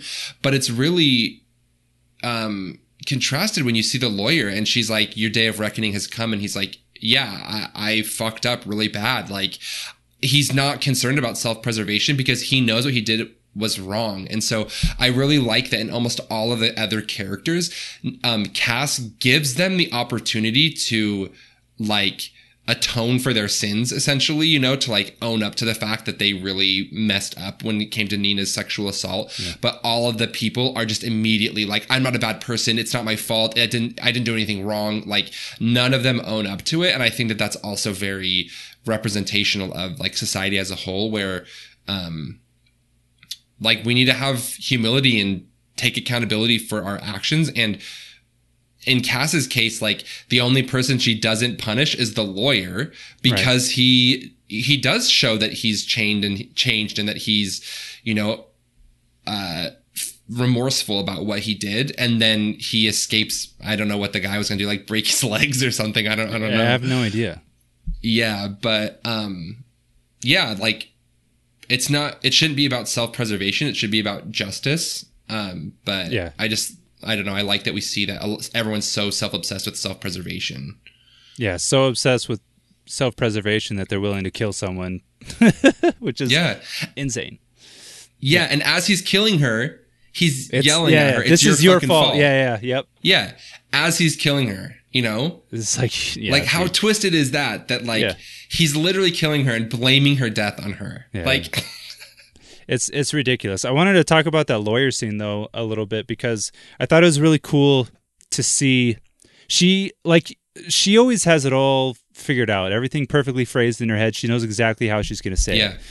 And she was probably getting ready to say, you know, kind of her lines and all that stuff that she was excited to talk about with the lawyer. And then the second he actually says Nina's name, you see her face immediately go to a face that you'll never see throughout the rest of the film, or even before that film, confused.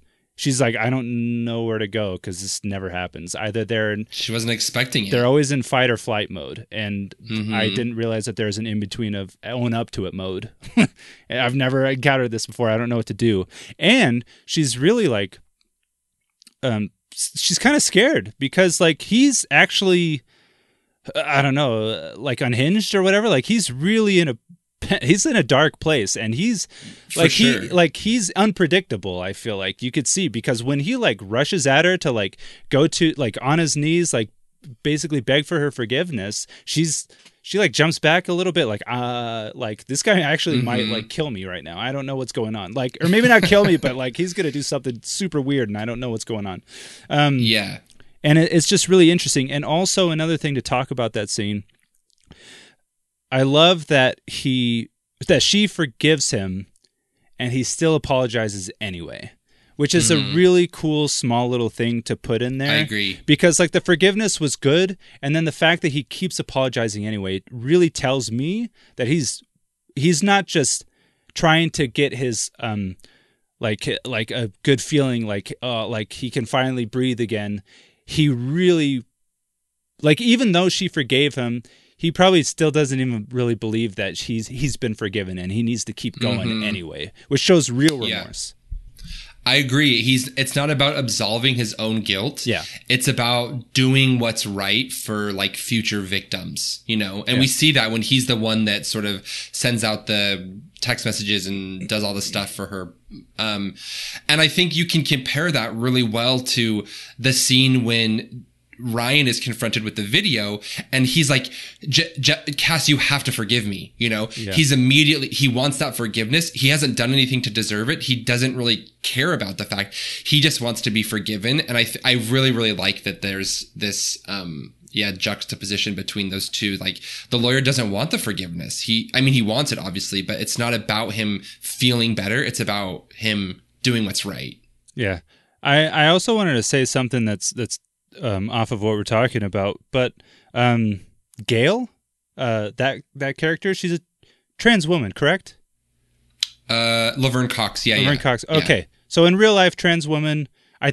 This is, I don't know. It was refreshing and cool to me, and I feel like this kind of thing needs to happen a little bit more. They just don't address that, which to me it's cool. I don't know. It's like, it's just normal. We don't need to address it. It's just a thing. This is a trans woman working in a coffee shop. They're not making a huge point about it. I mean, obviously the movie's not about her, so like they don't really need to make a huge point about it. If they did, it would probably throw me off and be like, okay, like that's not the point of this movie though, right? I don't know. You're just throwing that in there so you can make a point or something. Yeah, she's just existing as a woman. And she's just existing as a woman in a coffee shop. And so I don't know. That's just a small thing that I definitely wanted to say before, I'm not saying that we're closing up, but like before we ended the podcast, because I just thought it was a really refreshing thing that you don't really see in a lot of movies or TV shows. Maybe nowadays, there's an example, but I can't think of it right now. But there was something like a movie or a show that I watched a while ago that was like, oh, that was refreshing. Like it's just life. This is the way we're living. And I like it, Yeah, anyway. No, I agree. I appreciate that as well. One thing, I love so many things about this movie, but I love poetic justice. Yeah, sure. Yeah. And we see that all throughout this, it's like the woman who didn't believe Nina was sexually assaulted because she was drunk, like gets drunk and thinks she's sexually assaulted. Right. Or though the dean who says that, you have to believe that all men are innocent, all of a sudden doesn't believe that when her daughter is with a bunch of strange men, So like, or even like Cass dressing up as a sexy doctor.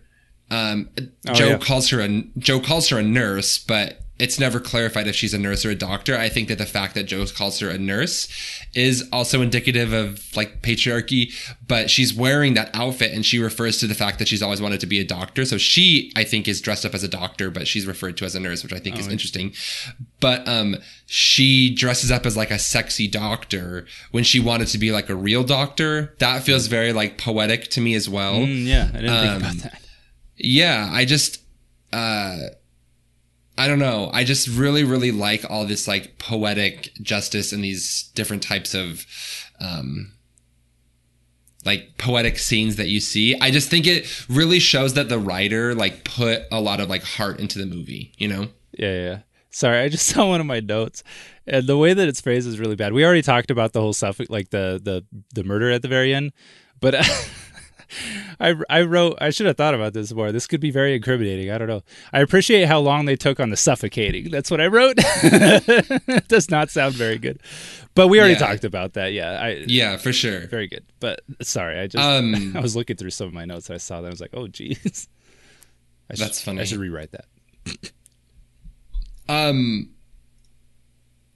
What did you think of the music? I know we sort of talked about it a little bit, but I know you're a big music person. What did you think of the music? Yeah, I feel like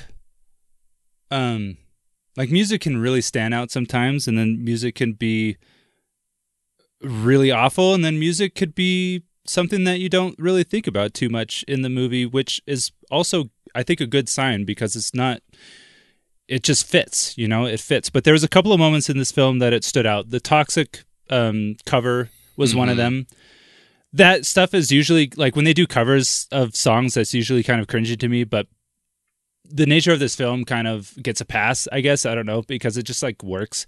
Sort of like... Yeah, I agree. It's like, it's not the same as Ready or Not, but you know what I mean? It's just, like, it's a little campy, but, like, it's perfectly serving what the movie's doing. But it serves the purpose, yeah. Exactly. So, and that cover is actually, it was really cool. It was really unsettling, and I liked it. Me too. And then when she's watching the video, I can't remember. There's some kind of like a cappella type of stuff going on in the background that was unsettling, but like really smooth, like vocals and stuff. And it was really interesting and kind of put you in. Yeah, it really put you in that zone of like, oh man, like this is probably horrific to watch. And then obviously Ryan's voice shows up and you're like, oh, like, damn it. No, you're supposed to be the one. But you're supposed to be a nice guy. You're supposed to be the nice guy that's sneaky, apparently. But those are the only really two moments that the music stood out to me and that I really enjoyed it. All the other times it just kind of faded in there. Yeah. The first song that was showing up, I was like, like, I don't know, this is gonna be a really cheesy movie, isn't it? And I was like, I can't remember the song that they had at the very beginning. Yeah, at the very, very beginning. At the very, very beginning, yeah. I was like, yeah. Like, this isn't putting me in the mood, but at the same time, maybe after, like, if I watched it again, I would be like, oh, yeah, this makes sense now. I don't know. Yeah. I was making assumptions. They do a cover of It's Raining Men, too, as well. Oh, yeah, that's right. Yeah. I was trying to catch on to that, but then I got distracted by writing something else out. But I guess, now that I think about it, that Paris Hilton music video that they basically did, whatever that was, that montage, that was ridiculous. That made me cringe a little bit because like watching people sing to a song and dance and all that stuff makes me cringe. I don't know why. That's just the way I work. But it'd be so awkward in real life, right? Which speaking on that, did you watch the people in the background while they were in the pharmacy singing and stuff? There's like one guy behind like in one of the aisles and he's just staring at them with the most like disgusted face. It was so good. And the cashier, she's like. Just like got a huge scowl because Ryan is like popping the chips everywhere. Oh yeah, that's right. Yeah. It's so that scene. It was almost cringy, but then all the stuff in the background happening made it really funny. So it worked. It was out. like very realistic. Yeah. I think though that serves the purpose of the movie, right? Where it's like you're seeing it through Cass's lens. Like she thinks it's this like fun, cute thing, but like everyone around her is like, what the fuck? Yeah. That's true. That's a good point. Yeah. No, I really liked the music in this. I don't normally notice music, but I especially the Toxic cover, I really liked it. Mm-hmm. It was like so well done, I thought. Yeah, it worked really well for the scene for sure. Mm-hmm. It was a slow... there's some really expertly like slowed down moments where they let you sit with it. The suffocating part that I need to rewrite in my notes. And then that, like the walking over to the bachelor party, I really like the lingering. There's a specific, like there's a wide shot where she's on her bed watching like the slideshow in the dark, and like it goes, it's bright, and then it goes dark, and you can't see her anymore, and all that stuff, and it goes on for like a whole minute basically, or 2 minutes, I don't know, and then she finally gets onto the friend app to find Al, and all that stuff. Yeah, and I just really love that shot, but I liked how they really made you sit with it too. Just like, because things were going good and she was leaving everything behind, and then she hears Al's name and it's like, ooh. Yeah. Or maybe things weren't actually, yeah. When did that happen? Maybe that was before things were going really well. I can't remember exactly, but it put her in a zone for sure. And it it was kind of a halt, like a hard halt, like a hard stop at whatever the feeling was at that moment. PTSD, right? It's trauma that she's still living with. Yeah. I loved the camera, the cinematography. I love the slow zooms when Cass and Madison, or Alison Brie's character, are talking, and like they're sort of, it's like light and fun, and then like Cass makes it really serious, and all of a sudden you get these like really slow dramatic zooms. I thought the cinematography was just like really, really good in this movie. Her acting, dude, did she win any awards? Did she win all the awards? Like, what happened with the awards with this? Like, she should have won like 12,000 awards for this movie, dude. Yeah, she's phenomenal in this movie. It's incredible. Like, both, because there's like the sarcastic, quirky Cass, and then there's like the dead behind the eyes Cass. Like, I don't know. Like, there's a few different kinds of Casses that you're exposed to in this film, and every single one of them are so like riveting to me. I don't know. Yeah, and they're just really, they have a lot of depth to them. Yeah, it's super cool. Yeah, and I think that kind of plays on the title of this movie, Promising Young Woman, you know, because that's kind of like what a lot of people say when, you know, like a young woman dies, or, you know, like dies by suicide, or, you know, doesn't meet the potential that people thought that they were going to meet. And obviously it's a reference to Nina, who was a promising young woman, and then she dies by suicide. Yeah. But I also think it's a reference to Cass, where you see that when the dad's like, we really missed you, you know, like she had all this potential too. And she lost all of that because of this sexual assault that didn't even happen to her, you know? And so I think it really reveals how sexual assault and trauma in general doesn't just impact the person that it, you know, directly affects. It has this secondary and tertiary effect on people, where it's a ripple effect. And a lot of people experience PTSD and trauma from these things. And Nina was a promising young woman. Cass was a promising young woman. Like, how many promising young women are there or were there that no longer can meet their potential because of all these horrible things? That adds like an interesting dynamic to my whole thing that I was saying earlier about women not being there for women. But there are, I guess, there's examples where, you know, maybe there's like larger groups and stuff that are there for each other. But I feel like when you see an example of women being there for women, it's in a very controlled, small little group of one or like two women or something like that. Like, you see, like, specifically as the example in this film, it's just Cass and Nina that are loyal to each other. You know what I mean? Like, it's not a large group of women being loyal to each other. It's just, you know, one pair of people that, I mean, who knows how loyal Nina was to her or whatever, but like Cass is so loyal that she dedicates like the rest of her life to messing people up who could potentially do the same thing that was what happened to Nina. So I don't know. That was just like an interesting, like, added kind of dynamic to what I was talking about. I don't know. But anyway, sorry.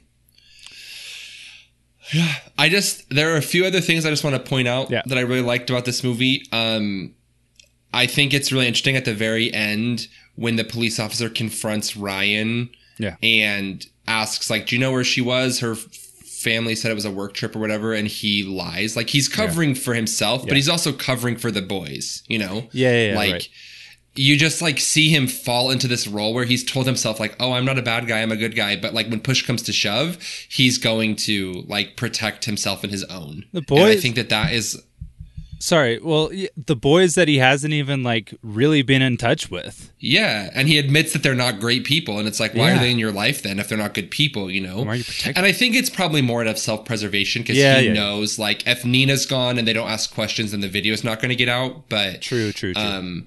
But he just like falls right into that. He has no spine. He has no sense of like moral, no moral compass or whatever. Also the scene when she's going out with Mark, Jerry's friend. I can't remember what his name was. The guy from Veep.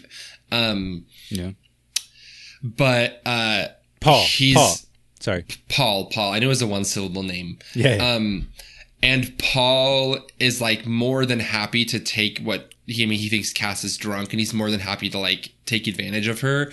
And then Ryan walks by and Paul apologizes to Ryan, oh, I didn't know the woman was taken. Like, and I think that's also indicative of society at large, where it's like women are seen as taken, not property in the sense of like ownership, but it's like he's not sorry that he was about to sexually assault a woman. He's sorry that he was like stepping on another man's territory, which is like really accurate. Like a lot of people, a lot of women say that, where it's like when they're getting hit on at the bar by a guy that they don't like, they have to make up a story like, oh, I have a boyfriend, I'm married, I'm engaged or whatever. And then the guy will back off, Right. It's like women can't be respected on their own. They have to have a man, to sort of protect them or whatever, or they, like, men don't respect women, but men respect other men. Yeah. Like, it's really messed up. And then the last thing I wanted to say was Forest College. I don't know if you saw this, but like they had a lot of marketing that was about your future. I think their slogan is like where beginnings begin, which is a horrible slogan. I don't know if you saw that when she was looking through the brochure. Yeah, it's like where beginnings begin, which is atrocious. That's pretty rough. And then there's like a big poster on the wall right next to Cass, right behind Cass, that says something about like your future starts here or something. Yeah. And I really, really liked that, because college is a place where a lot of people find themselves, and like their beginnings do begin in college. But like for Nina, it's where things ended. And for so many women in the real world, when they're sexually assaulted in college, like they had this bright future ahead of them. And like for so many different reasons, like they no longer have that future. I just really liked the foil there that we see of it being marketed as a place where like, oh, this is for beginnings and fresh starts. But then the system in place actually doesn't provide those like safe beginnings. That's where a lot of people's stories end. No, they get a beginning every single day because they got so blackout drunk they forgot everything that happened before. Yeah, every new week when we have 2 or 3 sexual assault cases reported to us, it's a new beginning every week. Every week of something tragic. Which is nuts that she admits that, because it's like, you're having 1 or 2 sexual assault claims a week, and you're presumably having done nothing about this. Like, that is a huge red flag. Like, because clearly she's dismissing them as being false reports. Because they're future doctors. Big T. Yeah, exactly. It's so important. We can't ruin their lives. Peds. It's respectable. Anyway, Peds. Gallant. Not gallant. I don't know what the detective said. He said something like noble or something like that. Yeah. So, I don't know. I just love this movie. I feel like the more you watch it, the more you can pull from it. And I'm really, really happy that you liked it, because it's so good. I thought I was going to hate it in the first 5 minutes. I really thought I was going to hate it. And then I ended up... I'm so happy. What did I say? The movie finished, and I was all alone in my house, and I got up from the couch, and I was just like, good pick, Big T. Like, I said it out loud. Like, that makes me so happy. Good pick. And you know what? Great pick. Not just good pick, great pick. Like, I'm happy to own this film, and I'll watch it again, like, for sure. Nice. If I watched, cable, and which no one does anymore except for the old people, but what's cable? Oh, the I'm young, I'm hip. That one bad guy in Deadpool. Anyway, an X-Men or something like that. I can't remember. Anyway, but if it was just on out of nowhere, I'd be like, oh yeah, I'm going to sit down and watch the rest of the movie for sure every time. Nice. What the host? What the? Sorry, I just saw it. That's funny. Well, I'm on like IMDb, and I have the director / writer Emerald Fennell or Fennell, and then it says known for one of the things is promising young woman, but like in subtitles, it's host of Blowjob Lips makeup video. So I think that was her cameo. I guess. Her. Yeah. I didn't know that. That's so funny though. Hold on, a quick question. Was it a part of the? Because the person in the video didn't have that smear. That's intentional, right? Because it mimics that the blowjob's already been given. I don't know. This is horrible. No. I think she It's to make her look like she's really drunk and like out of her mind. Okay, Yeah. I made an assumption it was bad. Okay. Anyway, I just thought that was. I thought that was funny. I was like, Which in the we middle could of- talk. Yeah, We could go down another rabbit hole about like the fact that there's something called blowjob blowjob lips. Like, I couldn't believe it. yeah, I was but- writing something down, and then I hear like blowjob lips. I'm like, what the? What are we watching? What's going on right now? Yeah, that's the thing. You know, that Yeah. goes back to that one douchebag who's like, "Why do women wear makeup for men?" And it's like, who said they're wearing it for you? You know. There you go. But hey, I mean, phenomenal acting on everyone's part, really. Yeah. Across the board. Mr. Krabs did a great job.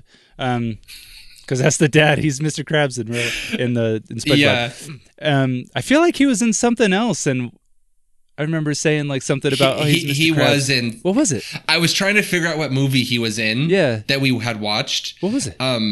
I thought that it was The Truman Show, but I don't think it is. I don't think he's the friend. I know exactly what it is. Shawshank Redemption. That's what it is. He was the police officer that. That's right. beat That's up a right. lot I of remember guys, he yeah. was like something like really dark. Yeah, and he grim. killed a man. Yeah. And then cut to this movie, and he's like the sweetest dad ever. Yeah. So Look at that range. look at that range. I mean, just a few lines, but hey, look at that range. He, great job on specifically Carey Mulligan. Holy smokes! Like one of the greatest performances that we've seen probably across all of the films. Like I don't know, it's I'm so glad that you liked it so much. it's way up there. And then Jennifer Coolidge. Jennifer Coolidge, her character was actually really grounded, which usually doesn't happen. Yeah, I know. But especially a big hand to Emerald Fennell. She, holy smokes, like if just looking at her like directing and like her filmography, like she's mainly an actress, and this is like her first. This is her first like feature like written and directed film. She did a short before that, and this is like, how do you just come It's out of the gates phenomenal. with this? This is Yeah. insane. So now, apparently, an upcoming film of hers is Saltburn. I'll be watching that in theaters probably. So Nice. there you go. And that's why I don't know if I would be as interested in watching the Barbie movie, but the fact that it's made by the same person that did, I haven't watched Lady Bird, but Little Women. Lady Bird's good. I've heard but it's yeah. good. It won awards, a lot of awards, I think. Yeah, it's good. It's good. Okay, so I mean I'm definitely gonna be watching that film too. Anyway, I guess she was a writer for Killing Eve, which I know a lot of people like. That's right. Yeah. I've never seen it though, or I've seen some of it, but not. I don't really know a lot about it. Anyway, good job, Big T. You don't have any more notes? Nope. I'm all noted out. Well, big news, Big T. Guess what? What? The conversation was so riveting, I didn't write a single thing for Layers of Favorites. So I don't have anything. I'm going to try to come up with 3 on the spot. Are you ready for Layers of Favorites, Big T? I'm ready. This is, of course, our final segment where I do some quick this or that questions, usually pre-prepared, but we're going to do it on the fly right now for Big T to answer it, and he's gonna give his answer, and I'm gonna have to cut the crap out of this because I gotta come up with stuff right now. Okay, hold on.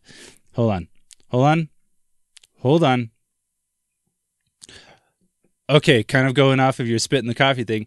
Big T, would you rather drink spat in coffee or drink coffee that was made from the coffee grinds of someone who sat with their naked butts, because Gail says that, in the coffee grinds? Coffee grounds? Coffee grinds. I don't know. I don't drink coffee. Coffee grounds. Coffee grounds? Do I know that the person's ass was in the coffee grounds?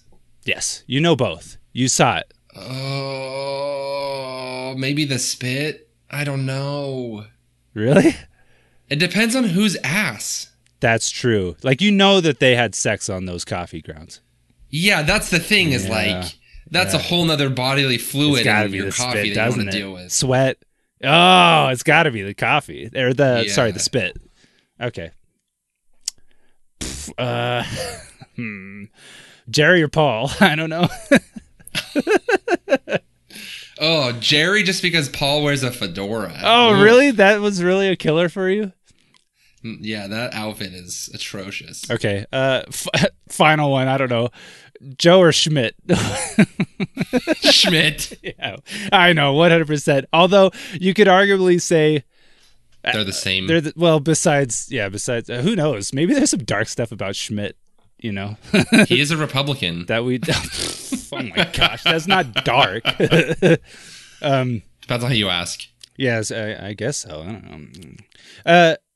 Okay, thanks for playing Layers of Favorites. Sorry that it was so underprepared. I got nothing else for you. And I forgive you. I'm pretty sure I know what film we're gonna watch. Actually, first before I announce, because this was the final film. Great pick again, Big T, for season 2.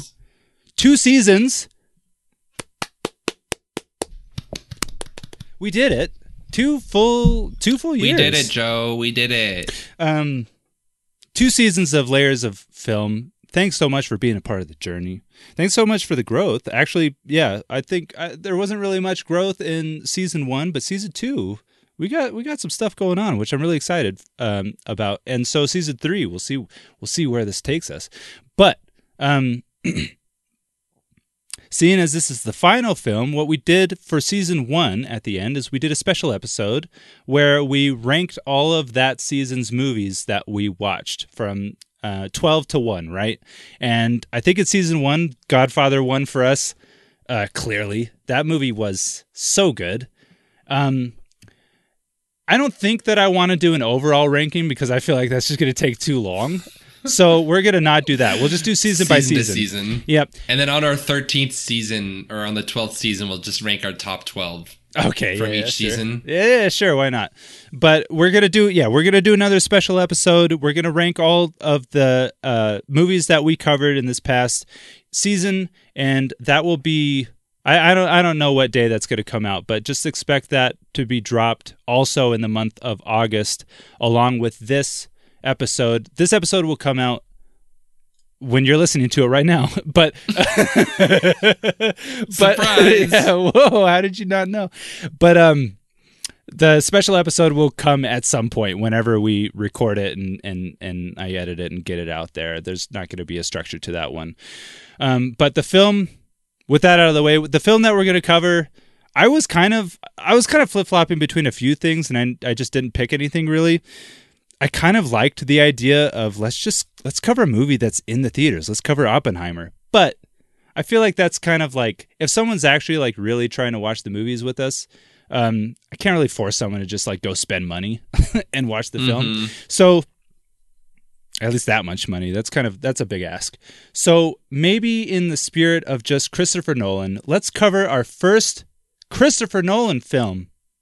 I want to watch Interstellar because I'm looking for an excuse to own that film. I don't own it. So I'm looking for an excuse to own it. I think we're going to cover Interstellar, PG-13, Christopher Nolan. Set aside 3 days of your life to watch it. Dude, it's so good. But it's so good. It's so good. It's one of my favorites. It could be my favorite Christopher Nolan film. I'm not entirely sure. Maybe The Prestige. I don't know. It's kind of hard. I love Christopher Nolan Tenet films. was good. Tenet's good, but I've said it before, maybe on the show or maybe off, but every time when people are like talking about Tenet, the way that I describe it, it's the only movie that you only understand when you're not watching it. Yeah. The more you like look at it, the less it makes sense. You're just like, I can't work because it doesn't give you any time to process anything. It's just, it just moves. It sends me into like a psychosis because I just like, you can't stop thinking about how it works. Yeah. It doesn't make any sense while you're watching it. But when you're not watching, it's like, okay, reverse time. They parallel with each other. Like, okay, I get it. They intersect at some point. But then when you're watching, it's like, but I don't get it. Right? It is a good film, though. I own that one because I was just I was hungry to own it. But yeah, Interstellar. Cool. That episode will be coming out September 4th. So get ready. Again, special episode before that where we do the rankings. If you want to write into the show and give your rankings, go for it. That would be sweet. Of all the movies that we covered this past year. And, of course, just a reminder, when we're ranking our movies, and I'll say it when we do the episode as well, we're making our rankings not just based off of how we enjoyed the movie, but also, at least I like to rank it based off of that along with our discussion on the film as well. How did the discussion, because Ready or Not No, not Ready or Not. There was something. Yeah, I think actually it was Ready or Not. I liked it, but I wasn't really sure about it or whatever. And then the more we discussed it over the podcast, I was like, you know what? This is a brilliant film. And so I convinced you. And so, like, I think it's a good idea to put that in the mix of, you know, how the discussion maybe influenced the way that you look at this film afterwards. So there's that as well. September 4th, Interstellar. Thanks again for listening. Share the good word. Layers of film, not favorites. Layers of film. We love you. We care about you. Have a great month. And we'll see you. Bye-bye. See ya.